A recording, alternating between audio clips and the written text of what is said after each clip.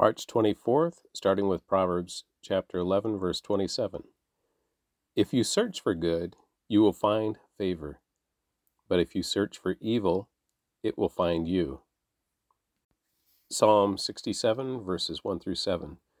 For the choir director, a song. A psalm to be accompanied by stringed instruments. May God be merciful and bless us. May his face smile with favor on us. May your ways be known throughout the earth, your saving power among people everywhere. May the nations praise you, O God. Yes, may all the nations praise you. Let the whole world sing for joy, because you govern the nations with justice and guide the people of the whole world. May the nations praise you, O God. Yes, may all the nations praise you. Then the earth will yield its harvest, and God, our God, will richly bless us. Yes, God will bless us, and people all over the world will fear him. Luke chapter 6, verses 12 through 38. One day soon afterward, Jesus went up on a mountain to pray, and he prayed to God all night. At daybreak, he called together all of his disciples and chose 12 of them to be apostles. Here are their names: Simon, whom he named Peter; Andrew, Peter's brother; James, John, Philip, Bartholomew, Matthew, Thomas, James, son of Alphaeus, Simon, who was called the Zealot, Judas, son of James, and Judas Iscariot, who later betrayed him. When they came down from the mountain, the disciples stood with Jesus on a large, level area, surrounded by many of his followers and by the crowds. There were people from all over Judea and from Jerusalem and from as far north as the seacoasts of Tyre and Sidon. They had come to hear him and to be healed of their diseases. And those troubled by evil spirits were healed. Everyone tried to touch him, because healing power went out from him, and he healed everyone. Then Jesus turned to his disciples and said, God blesses you who are poor, for the kingdom of God is yours. God blesses you who are hungry now, for you will be satisfied. God blesses you who weep now, for in due time you will laugh. What blessings await you when people hate you and exclude you and mock you and curse you as evil because you follow the Son of Man. When that happens, be happy. Yes, leap for joy, for a great reward awaits you in heaven. And remember, their ancestors treated the ancient prophets that same way. What sorrow awaits you who are rich, for you have your only happiness now. What sorrow awaits you who are fat and prosperous now, for a time of awful hunger awaits you. What sorrow awaits you who laugh now, for your laughing will turn to mourning and sorrow. What sorrow awaits you who are praised by the crowds, for their ancestors also praised false prophets. But to you who are willing to listen, I say, love your enemies. Do good to those who hate you. Bless those who curse you. Pray for those who hurt you. If someone slaps you on one cheek, offer the other cheek also. If someone demands your coat, offer your shirt also. Give to anyone who asks, and when things are taken away from you, don't try to get them back. Do to others as you would like them to do to you. If you love only those who love you, why should you get credit for that? Even sinners love those who love them. And if you do good only to those who do good to you, why should you get credit? Even sinners do that much. And if you lend money only to those who can repay you, why should you get credit? Even sinners will lend to other sinners for a full return. Love your enemies. Do good to them. Lend to them without expecting to be repaid. Then your reward from heaven will be very great, and you will truly be acting as children of the Most High.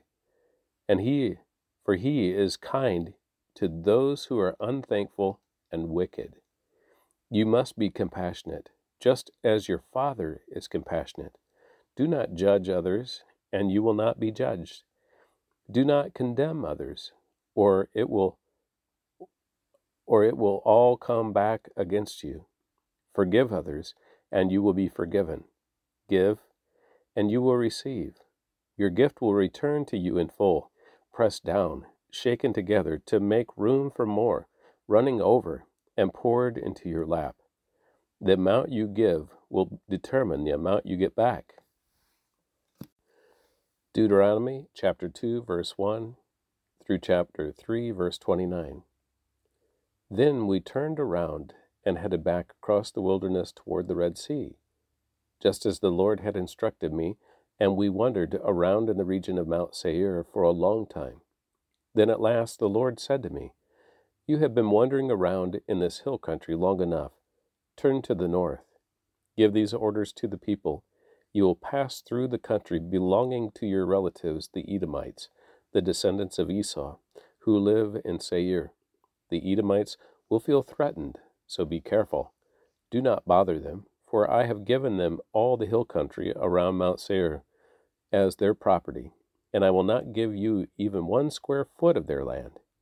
If you need food or eat, if you need food to eat or water to drink, pay them for it. For the Lord your God has blessed you in everything you have done. He has watched your every step through the great wilderness. During these 40 years, the Lord your God has been with you, and you have lacked nothing." So, we bypassed the territory of our relatives, the descendants of Esau, who lived in Seir. We avoided the road through the Araba Valley that comes up from Elath and Ezion Geber. Then, as we turned north along the desert route through Moab, the Lord warned us, "Do not bother the Moabites, the descendants of Lot, or start a war with them. I have given them Ar as their property, and I will not give you any of their land." A race of giants called the Emites had once lived in the area of Ar. They were as strong and numerous and tall as the Anakites, another race of giants. Both the Emites and the Anakites are also known as the Rephaites, though the Moabites call them Emites. In earlier times, the Horites had lived in Seir, but they were driven out and displaced by the descendants of Esau, just as Israel drove out the people of Canaan when the Lord gave Israel their land. Moses continued, "Then the Lord said to us, 'Get going, cross the Zered brook.' So we crossed the brook. 38 years passed from the time we first left Kadesh Barnea until we finally crossed the Zered brook. By then, all the men old enough to fight in battle had died in the wilderness, as the Lord had vowed would happen. The Lord struck them down until they had all been eliminated from the community. When all the men of fighting age had died, the Lord said to me, 'Today you will cross the border of Moab at Ar, and enter the land of the Ammonites, the descendants of Lot. But do not bother them or start a war with them. I have given the land of Ammon to them as their property, and I will not give you any of their land.' That area was once considered the land of the Rephaites, who had lived there, though the Ammonites call them Zamzumites. They were also as strong and numerous and tall as the Anakites, but the Lord destroyed them so the Ammonites could occupy their land. He had done the same for the descendants of Esau who lived in Seir, for he destroyed the Horites so they could settle there in their place. The descendants of Esau lived there to this day. A similar thing happened when the Caphtorites from Crete invaded and destroyed the Avites, who had lived in villages in the area of Gaza. Moses continued, "Then the Lord said, 'Now get going, cross the Arnon Gorge. Look, I will hand over to you Sihon the Amorite, king of Heshbon, and I will give you his land. Attack him and begin to occupy the land. Beginning today, I will make people throughout the earth terrified because of you. When they hear reports about you, they will tremble with dread and fear." Moses continued, "From the wilderness of Kedemoth I sent ambassadors to King Sihon of Heshbon with this proposal of peace. Let us travel through your land. We will stay on the main road and won't turn off into the fields on either side. Sell us food to eat and water to drink, and we will pay for it. All we want is permission to pass through your land. The descendants of Esau who live in Seir allowed us to go through their country, and so did the Moabites who live in Ar. Let us pass through until we cross the Jordan into the land the Lord our God is giving us." But King Sihon of Heshbon refused to allow us to pass through, because the Lord your God made Sihon stubborn and defiant, so he could help you defeat him, as he has now done. Then the Lord said to me, "Look, I have begun to hand King Sihon and his land over to you. Begin now to conquer and occupy his land." Then King Sihon declared war on us and mobilized his forces in Jahaz. But the Lord our God handed him over to us, and we crushed him, his sons, and all his people. We conquered all his towns and completely destroyed everyone, men, women, and children. Not a single person was spared. We took all the livestock as plunder for ourselves, along with anything of value from the towns we ransacked. The Lord our God has helped us conquer Aroer on the edge of the Arnon Gorge, and the town in the gorge, and the whole area as far as Gilead. No town had walls too strong for us. However, we avoided the land of the Ammonites, all along the Jabbok River, and the towns in the hill country, all the places the Lord our God had commanded us to leave alone. Next, we turned and headed for the land of Bashan, where King Og and his entire army attacked us at Edrei. But the Lord told me, "Do not be afraid of him, for I have given you victory over Og and his entire army, and I will give you all his land. Treat him just as you treated King Sihon of the Amorites, who ruled in Heshbon." So the Lord our God handed King Og and all his people over to us, and we killed them all. Not a single person survived. We conquered all 60 of the towns, the entire Argob region, and his kingdom of Bashan. Not a single town escaped our conquest. These towns were all fortified with high walls and barred gates. We also took many unwalled villages at the same time. We completely destroyed the kingdom of Bashan, just as we had destroyed King Sihon of Heshbon. We destroyed all the people in every town we conquered, men, women, and children alike. But we kept all the livestock for ourselves and took plunder from all the towns. So we took the land of the 2 Amorite kings east of the Jordan River, all the way from the Arnon Gorge to Mount Hermon. Mount Hermon is called Sirion by the Sidonians, and the Amorites call it Senir. We had now conquered all the cities on the plateau and all Gilead and Bashan, as far as the towns of Selcah and Edrei, which were part of Og's kingdom in Bashan. King Og of Bashan was the last survivor of the giant Rephites. His bed was made of iron and was more than 13 feet long and 6 feet wide. It can still be seen in the Ammonite king of Rabbah.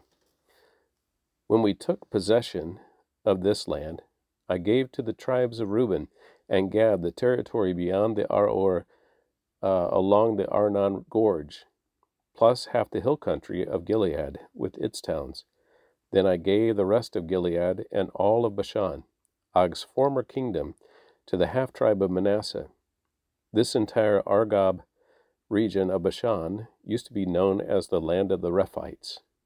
Jair, a leader from the tribe of Manasseh, conquered the whole Argob region in Bashan, all the way to the border of the Geshurites and Maacathites. Jair renamed the region after himself, calling it the towns of Jair, as it is still known today.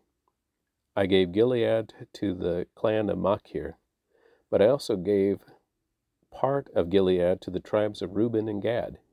The area I gave them extended from the middle of the Arnon Gorge in the south to the Jabbok River on the Ammonite frontier. They also received the Jordan Valley, all the way from the Sea of Galilee down to the Dead Sea, with the Jordan River serving as the western boundary. To the east were the slopes of Pisgah. At that time I gave this command to the tribes that would live east of the Jordan. Although the Lord your God has given you this land as your property, all your fighting men must cross the Jordan ahead of your Israelite relatives, armed and ready to assist them. Your wives, children, and numerous livestock, however, may stay behind in the towns I have given you. When the Lord has given security to the rest of the Israelites, as he has to you, and when they occupy the land the Lord your God is giving them across the Jordan River, then you may all return here to the land I have given you. At that time I gave Joshua this charge. You have seen for yourself everything the Lord your God has done to these two kings. He will do the same to all the kingdoms on the west side of the Jordan. Do not be afraid of the nations there, for the Lord your God will fight for you. At that time I pleaded with the Lord and said, O sovereign Lord, you have only begun to show your greatness and the strength of your hand to me, your servant. Is there any God in heaven or on earth who can perform such great and mighty deeds as you do? Please let me cross the Jordan River to see the wonderful land on the other side, the beautiful hill country and the Lebanon mountains. But the Lord was angry with me because of you, and he would not listen to me. That's enough, he declared. Speak of it no more. But go up to Pisgah Peak and look over the land in every direction. Take a good look, but you may not cross the Jordan River. Instead, commission Joshua and encourage and strengthen him, for he will lead the people across the Jordan. He will give them all the land you now see before you as their possession. So we stayed in the valley near Beth Peor. And that concludes the reading of the Word for March 24th.